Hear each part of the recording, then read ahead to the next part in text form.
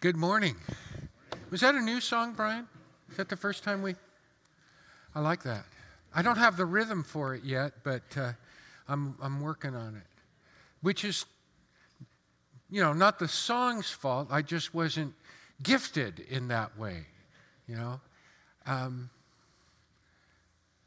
I don't have hip hop. I have kind of like hip clunk. So, how many of you have heard of Samson? Leave him up there for just a moment so I can kind of, wow, that's a lot of you. How many of you have read the book of Judges? Well, that's pretty good, about maybe a third to a half of you. We've heard of Samson, but maybe we haven't even read Judges. And he was a hero of mine as a young kid because at bedtime, Mom would read a children's book of Bible stories to me, and when she read about Samson, that was pretty awesome. And what I remembered about Samson was that he had this, incredible strength, and the Philistines were always playing tricks on him and getting the best of him, and eventually Delilah, a Philistine, got him to tell her the secret of his power, and she cut his hair off while he was asleep, and as a result, they made him a slave to them, and they were going to put him to death. He was chained to the pillars, and he cried out to God, and God gave him strength, even without his hair, to pull in the pillars and bring down the temple of Dagon, and they all went up in smoke together, or something like that. So in my mind, I had a lot of positive thoughts about Samson. It wasn't his fault, it was the Philistines. And I can tell you now, with all these intervening years having passed, growing up is kind of hard to do. And finding out that your heroes are flawed. And I guess that's what comes with growing up. There's a bit of disenchantment that comes with seeing kind of the full-orbed character of life. And the Bible doesn't pull any punches. Sometimes we come to it with rose-colored glasses, but the fact of the matter is that the Bible is full of flawed heroes, full of flawed people. In fact, every person, even the notables, even the champions, even the heroes, are flawed. There's only one hero that's perfect, and that's the last Adam. The last man, the model man, the divine man, Jesus. And indeed, he conquered death and rose from the dead, poured out his Spirit, the same Spirit that moved in the Judges.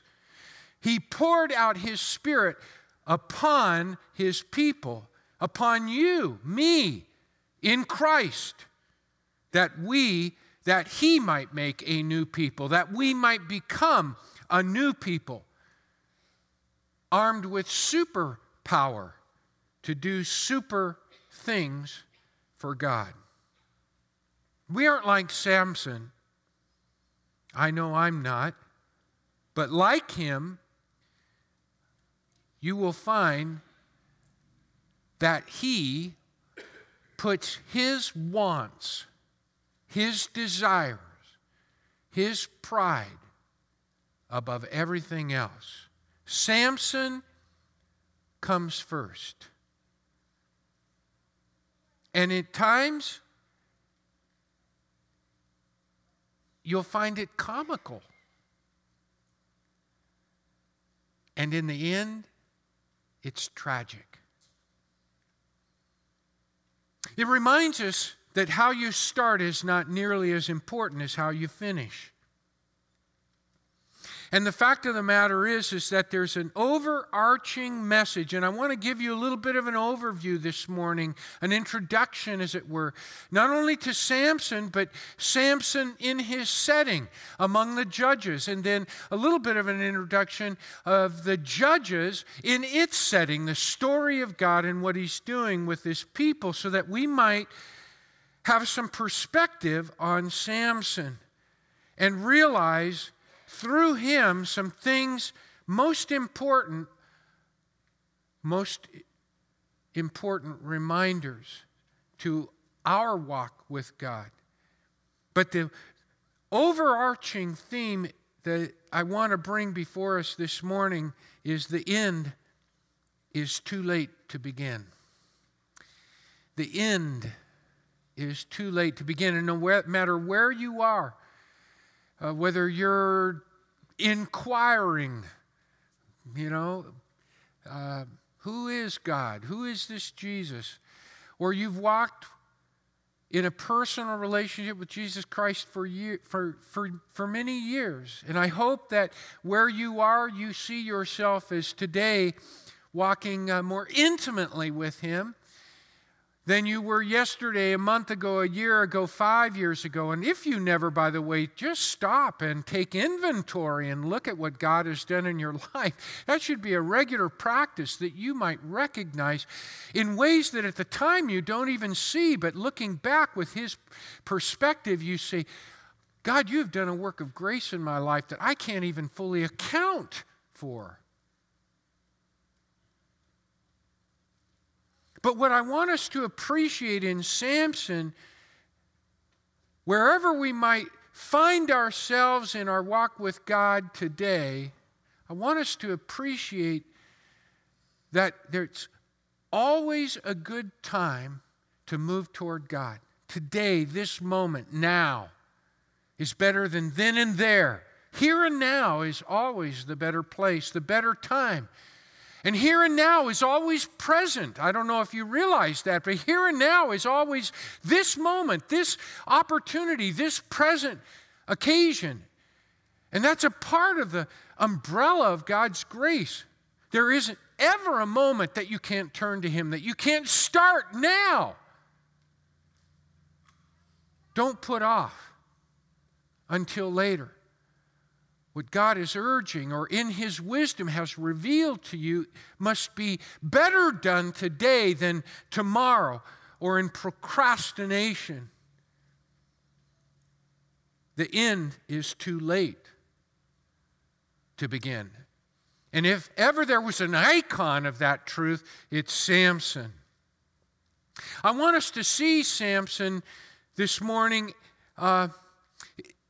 Maybe let's begin with where I began. His prowess, his heroic features. I mean, Samson was most likely to succeed. In fact, if you'll turn to Judges chapter 13. Judges, by the way, comes right after Joshua, which comes right after Deuteronomy. So Moses, Joshua, Judges. I have this thing. I always go like this, from left to right. But to you, it's from right to left, isn't it? And that's because I want you to think in Hebrew. In verses 24 and 25, I just want us to notice, the woman bore a son and called him Samson. And the young man grew, and the Lord blessed him. And the Spirit of the Lord began to stir him in Mahanadan, which is a reference to the tribe of Dan, between Zorah and Eshtaol. Samson was an amazing guy. His name is something like sunshine. Sunshine, which has to do with light, has to do with the sun. We can call him Sunny. He had striking looks. I don't know if he had chiseled features. I don't know if he looked like Arnold Schwarzenegger when Arnold Schwarzenegger looked like Arnold Schwarzenegger. or Mr. Olympia, but he had striking looks because his hair was very long, and I'll talk more about that and mention it again in a moment. He was witty and clever. He was the life of the party. He was strong and could do things that no man and no group of men or number of men could do, even if massed against him. He's got an amazing backstory. And I want to take a moment, as I said, to put Samson in the setting of the judges and the judges in the setting of God's story. And that's really his backstory. And we have to understand this to get more out of the unique and special emphasis and detail given to us about Samson. Let's go back to the Exodus. I hope everyone's heard about the Exodus. When God's people, now who were God's people at that time? Well, they, in some sense, weren't a unified people. They were a people oppressed and in servitude. Where did they come from? How was it they found themselves in Egypt? Well, you remember Abraham. His offspring, his descendants were to be as vast as the stars in the heaven. And these people are those descendants. They are the children of the children of the children going back to the 12 sons of Jacob. And that happens, maybe you come from a large city family. But these were nomadic people, and they actually voluntarily went to Egypt out of drought. And there at that time, Joseph, one of the heads of one of the families or tribes, then to become clans, was there as vice pharaoh. And they thrived, and then they were oppressed by a later pharaoh, and they are in servitude. They are slaves, and they cry out to God. And God raises up Moses, and through Moses, he unifies the people. He brings them out of Egypt, which is the story of Exodus. They escape into the wilderness in a desolate place, and they are further unified because God gives them a constitution. Now, our nation seems pretty divided in a lot of various and sad ways, but it's still united by a constitution. It defines our government. It tells us how to conduct ourselves and more. And the people, these clans, were unified around God and God's constitution for them. And in fact, if you think about it, being, so to speak, in exclusive isolation to God, they learned to depend on Him. They grew in their understanding of Him. And God had promised them a land of promise. And as they came up to the point at which they were ready to enter the land, God said to Moses, "Moses, you're not going to enter the land. Joshua, your right-hand man, is going to lead the people into the land." And so in the book of, by the way, the Constitution is in Deuteronomy with Moses at the head. Now they have a leader in Joshua. He leads the people into the land. They start occupying and trying to settle the land and the tribes. And when you look at a map of the United States, you don't just see one big country. You see all these little partitions, all these little puzzle pieces. Those are states. And so California's here, New York's over here, Florida's down there, Texas is down there, right? We know that. And that's the way the clans occupied the land. They were all assigned a chunk of the promised land. But they were given the task to push out the peoples that were there, because the other peoples, unless they were willing to assimilate, to accept God, accept God's constitution, they would continuously and forever be a thorn in their side, tempting them, drawing them, seducing them away through their own practices, culture, and gods.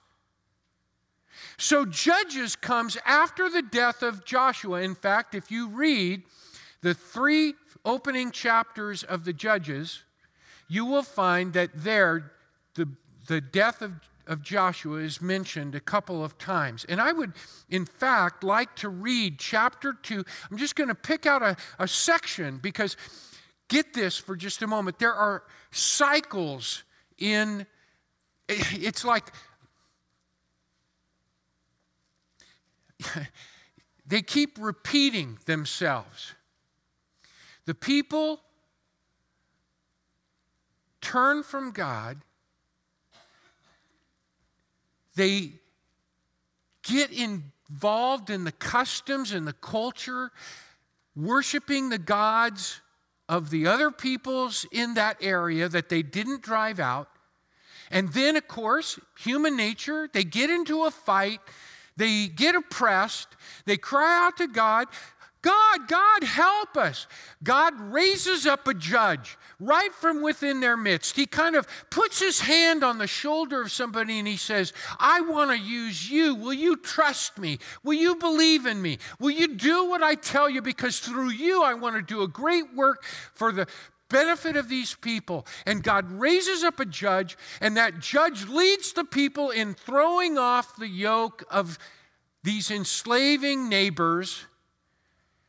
And then they enjoy God's deliverance and salvation as long as that judge lives. Then the judge dies and the whole thing repeats itself. The people get wooed, seduced into the surrounding culture, worshiping the other gods, and then something goes wrong and they're in trouble. They cry out to God. God raises up a judge. You get the picture. And that's what chapter 2 verses 18 through 23 summarizes for us, and I'd like to read it to you just so you see it very clearly.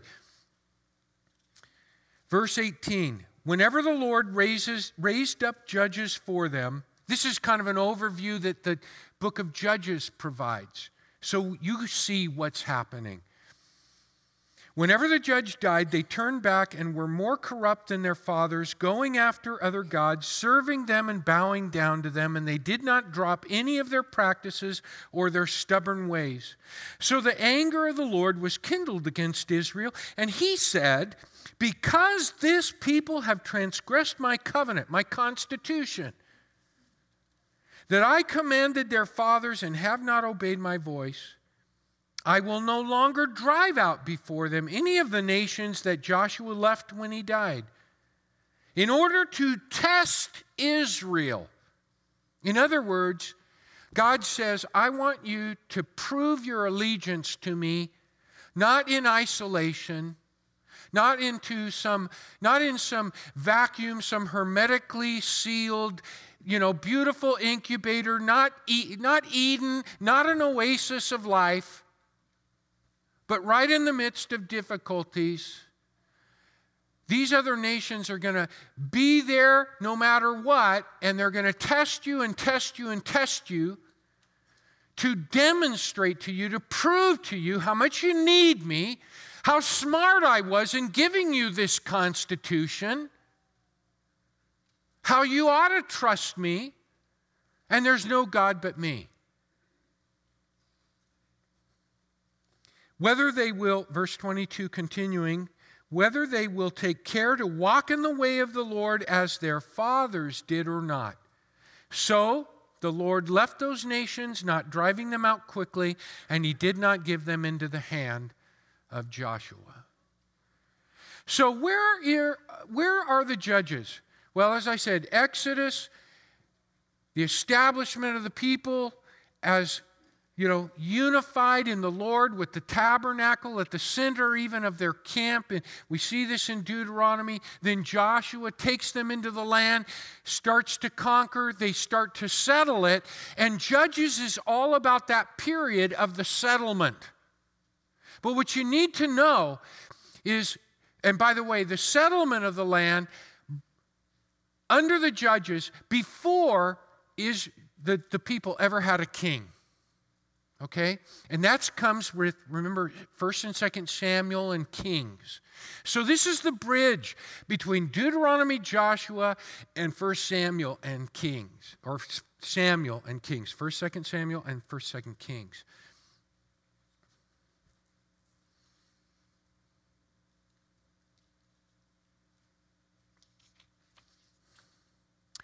There are times of testing, and what I know what I wanted to emphasize is that with these cycles, they don't hold their own. Incrementally, they degrade.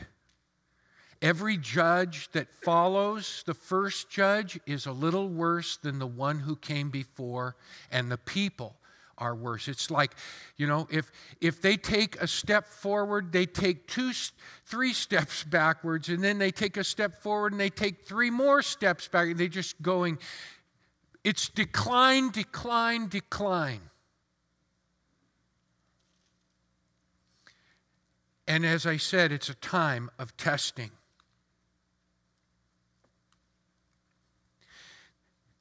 Things are so bad that the people no longer even cry out to the Lord when we get to Samson.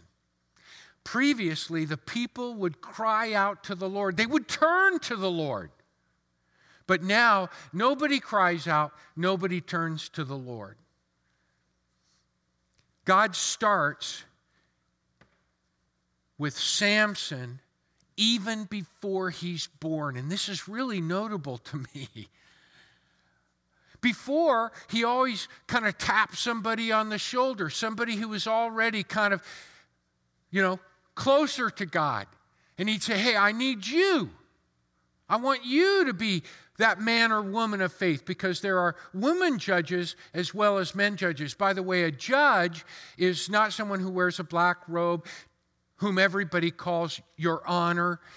A judge is more like a champion, a heroic figure, somebody maybe that you didn't expect to be used of God, who rises up, and they don't have a unified profile. You can't say, well, this is what, except they're to rely on the Lord in some way, or the Lord uses them in some distinctive, unique way.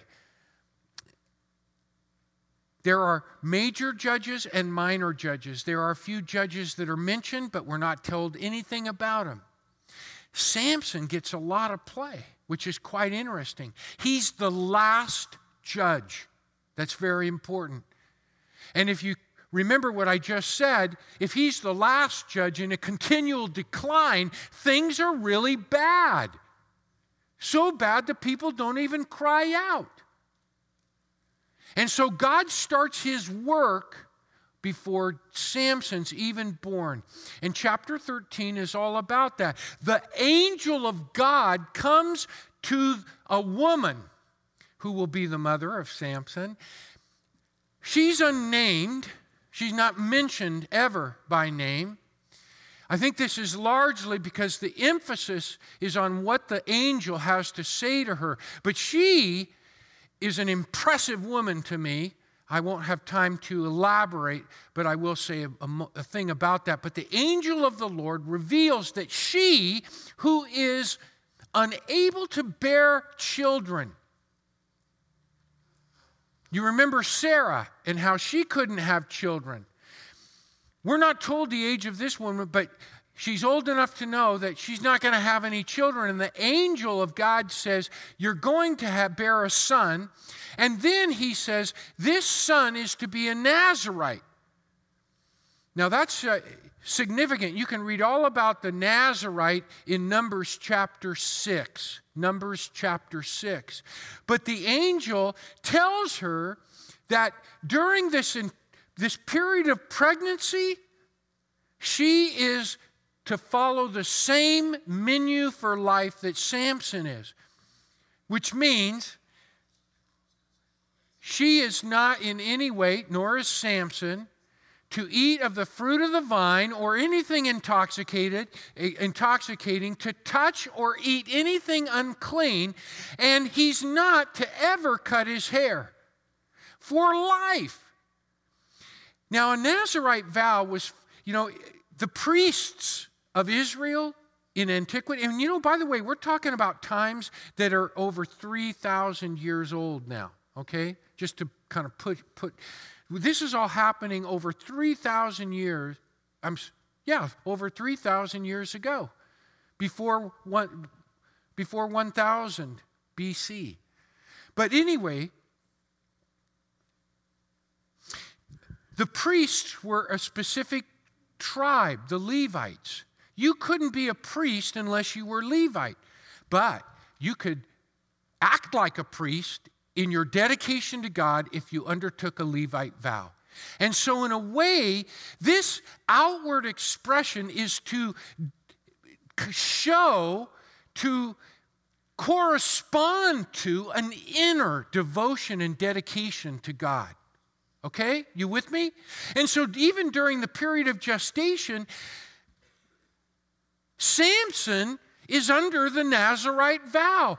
God says, I can't even get this job done by raising up men, who are already born. I'm going to start before they're born.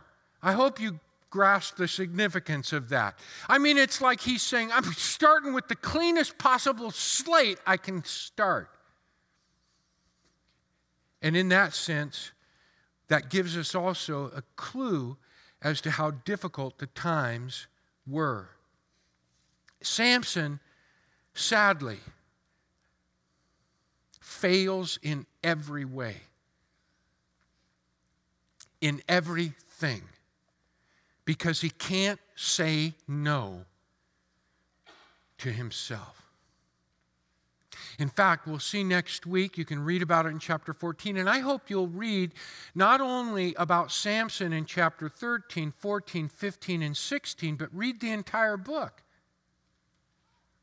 And read it more than once. But if you can't read the entire book, please read Samson 13, 14, 15, and 16. Read about his life. I'm going to do 4 messages, one on each chapter, and then I'm going to come back and I'm going to do 3 messages, Lord willing, about relationships. Because I think there's a lot of practical stuff in here. But I want you to understand, these messages are not going to be about emulating Samson as a heroic spiritual figure. He is an anti-hero. I don't know if there was ever a time in your life when you said, my dad is everything to me. And then, I love everything about my dad. My dad, he does everything just right. And then, I hate everything about my dad. He does everything just wrong. And then you come back and you see your dad as you yourself see how you are like your parents, like any human being. And of course, you grow through that. But there was a short time, where I said, I'm going to do just the opposite of what my dad did. Well, in some ways, that's the way Samson is going to work for us as we look at him. And I think we're going to have some fun and we'll have some tears, because it's sad as well. He can't say no to himself. I'll never forget one of my pastors, Ron Blanc, said as he was teaching about rearing children, he says, if you fail to teach your child to say no to himself or herself, that child will be hampered in saying yes to God. That rings true to me. Yeah, we can argue, about the puckered edges of that, but the fact of the matter is if you can't deny yourself, then you can't say yes to God. You can't open your life to Him if you can't. Self-control is one of the fruit of the Holy Spirit. It is a fruit of the Holy Spirit. Obviously, self-control is involved in living the vibrant spiritual life that God wants us to enjoy as we live for Him. But with Samson, we're going to find that he defies his parents, deserts his promise distorts his purpose, defiles his purity, deludes his power. He is full of himself, so full of himself that he has no room for God and is disconnected from the very source of his power, which is God. And sometimes you may think that is just, I can't even imagine living like that. But we do the same things. And in that sense, I see a lot of myself in Samson. He is a blown-up caricature. You know, I remember as a young child being taken to Disneyland by my aunt. Aunt or aunt? Ammond or almond? And she doled out the money for one of those caricatures, street artists. And I remember, I wish I still had it. I would hold it up right now and show it to you. That would be a great piece. But when I looked at that, I didn't like some of the features of my life because they were exaggerated. And I became self-conscious. Well, Samson proves to be someone who is an exaggerated figure, and we can see in some of his excesses the subtle ways in which those things throb within our own experience and pulse in influence in our daily lives, and we can learn from that. In fact, I think Samson is painted in such detail that we might ponder and draw lessons from his life. Well, when it's over, it's over. And I want us to kind of look at the close of his life. In chapter 13, verse 5, we're told he will begin to save Israel from the hand of the Philistines. That's part of the message of the angel. His mother rears him, just as my mother read Bible stories to me and modeled God's love in my life and tried to guide me with an overt hand in letting me know that God was in my life and wanted to have his way in me. I believe Samson's mother We're not told about his youth. In fact, in chapter 14, he's late adolescence, I'm guessing, because the first thing we're told is he goes down to Timnah, which is a Philistine city. He's already headed in the wrong direction. He sees a Philistine woman, and he says, I want her, as Brian put on the screen this morning in 14:2 and 3. And then when his parents say, Samson, what about all the girls here at church, so to speak? You know what I mean? Samson, why are you looking out there? This is not a good move. And his mom, we'll see, his mom speaks. Then Samson turns to his dad because he could get dad to go along with him, he thinks. His dad, of course, declines. And then Samson says, do it. Get her for me. Because listen to this, she is right in my eyes. She's the right one in my eyes. You know, it's interesting, in the book of Judges, 6 times this refrain, the people, Israel, the sons of Israel, did what was evil, literally what was bad. They did bad things in the sight, in the eyes of the Lord. Again and again and again it's mentioned. But when we get to Samson, for the first time, we read this expression which crops up more than once in Samson. He did what was right in his own eyes. Now, we might just think, that's fair enough, So, with Samson, this expression is used more than once in his eyes. But what's interesting is after Samson, the whole nation is described twice in the final 3 chapters. Twice. Once at the very end. Israel did what it thought was right in its eyes. And all through, the question is who will lead God's people. God raises up judges because those judges are to operate in His name, to draw them to Him. The answer to the question is God. But it's never answered in the book of Judges. In fact, Samson epitomizes. He is the incarnation of selfishness and individuality. All the judges up to Samson, and he's the last and the worst. All the judges operate on behalf of God for the people to help others. I defy you to find in Samson one time that he operates in the interests of anybody but himself.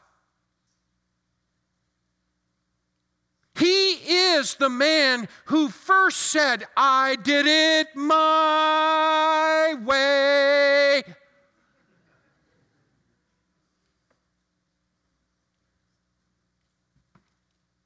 And we see the judgment of the book of Judges itself, not in so many words, but in this fact that Samson, these words, Samson did what was right in his own eyes, and then the consequences are always calamitous. It's folly, folly, folly. Foolishness. How did Sonny go from such an auspicious start to such a tragic end? Repeatedly we'll see that he did what was right in his own eyes. He plays to his passions, appetites, putting off God's way for his own. And that really is what prompts me in my own reading to think, where am I headed, Lord? Am I headed toward you or toward others? You know, we're to be in the world, but not of the world.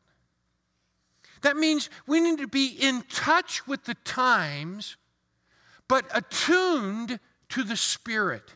In touch with the times, but attuned to the Spirit. Not attuned to the times and in touch with the Spirit. Sometimes that's the way we operate. And I know I'm speaking to the choir. You're all here.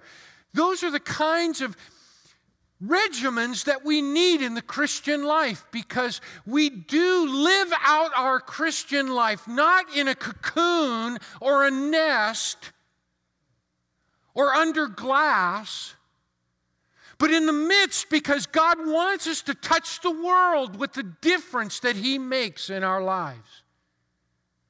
He wants us to be a demonstration of His power.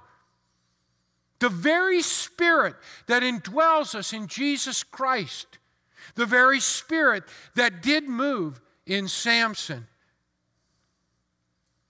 It doesn't get easier.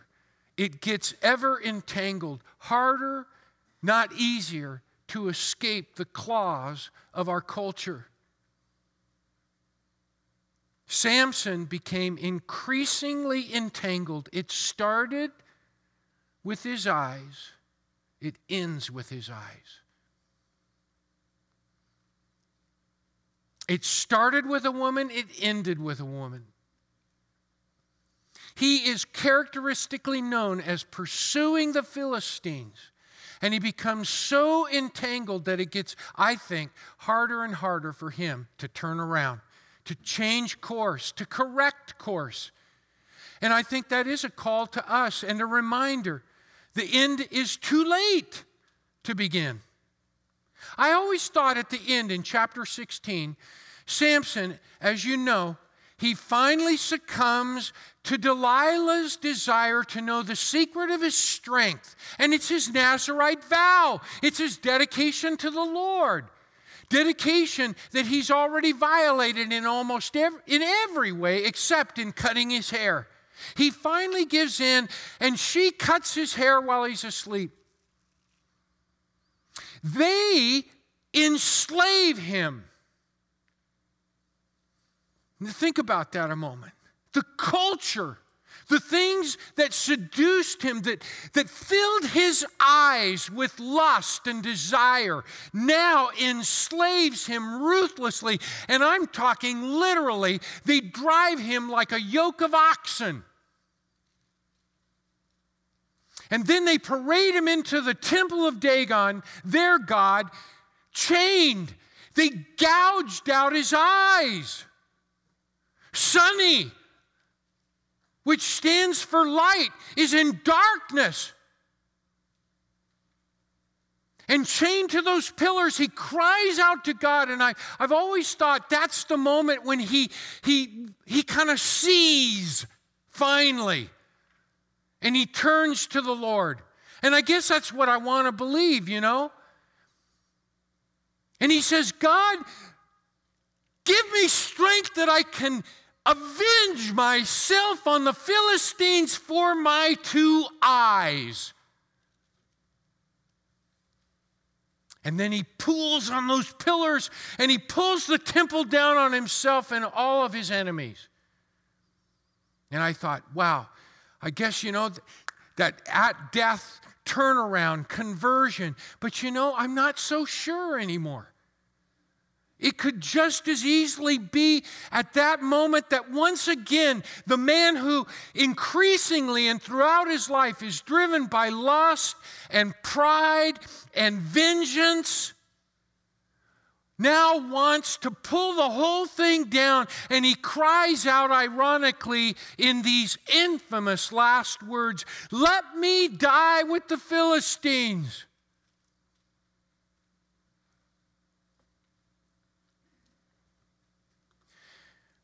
And Samson teaches us in an apparent way, God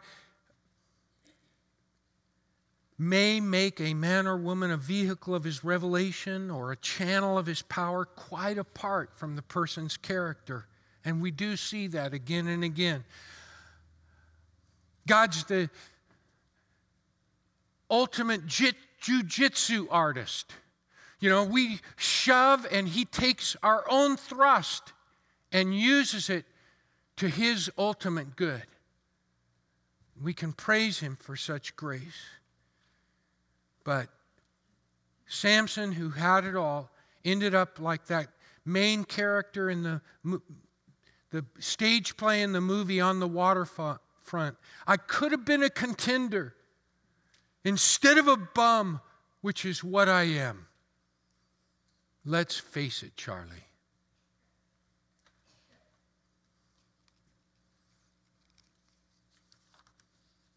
Oliver Wendell Holmes says, what lies behind us and what lies before us are tiny matters compared to what lies within us.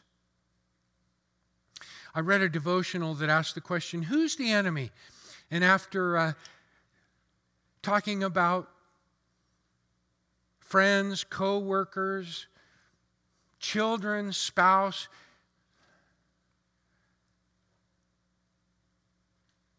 and of course, that reminded me when I used to golf quite a bit, I ran across quite a few golfers who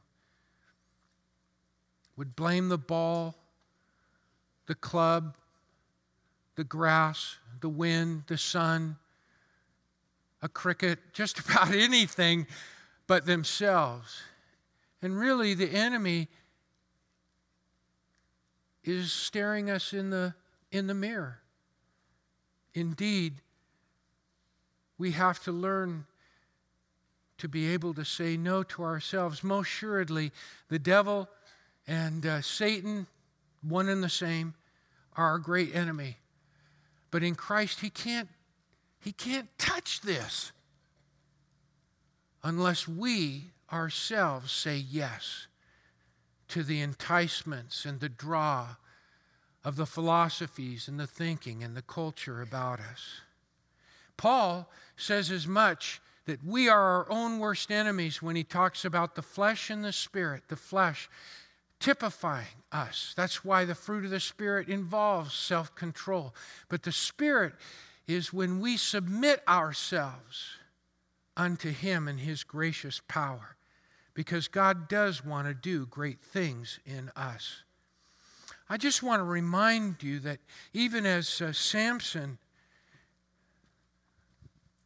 was born through the announcement of a miraculous message delivered from the angel of God that adorned his birth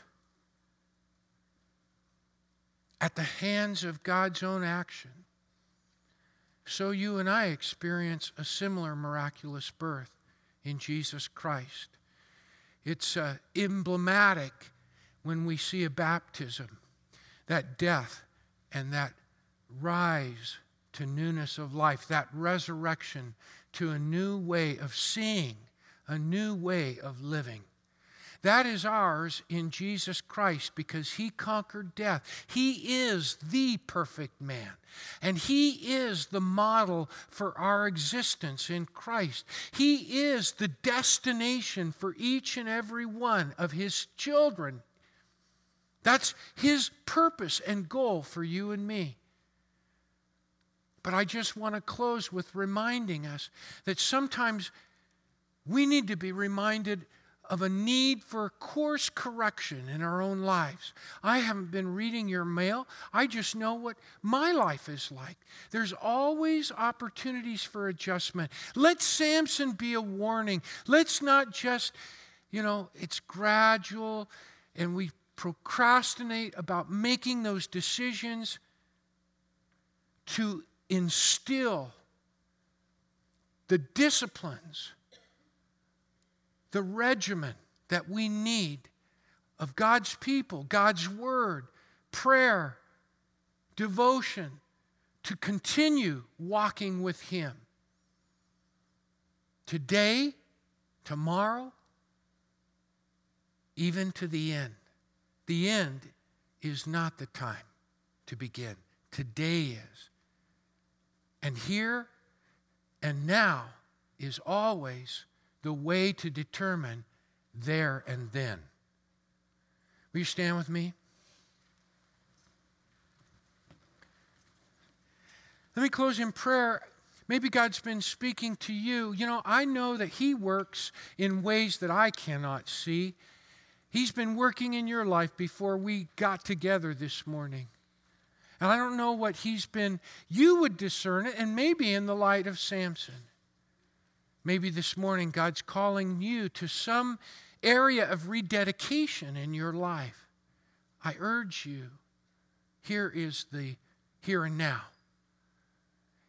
Maybe you don't know Jesus Christ this morning. Maybe God has been moving you, and in the light of Samson, you see that moment of decision. We invite you to make that. I'm going to close in prayer, but after I say amen and God bless, I'll be up here along with the pastoral staff, elders, and deacons. If you would like to pray with us about a decision you've made or some other area in your life, we invite you to come. Gracious Heavenly Father, thank you. Your word is not candy-coated. It's straight up, real life, and we thank you for it. And we thank you for Jesus above all, for the work of your Spirit, for the potential, opportunity, and future that we have when we walk in tune with you. In Jesus' name we pray, and all of God's people said, amen. God bless you.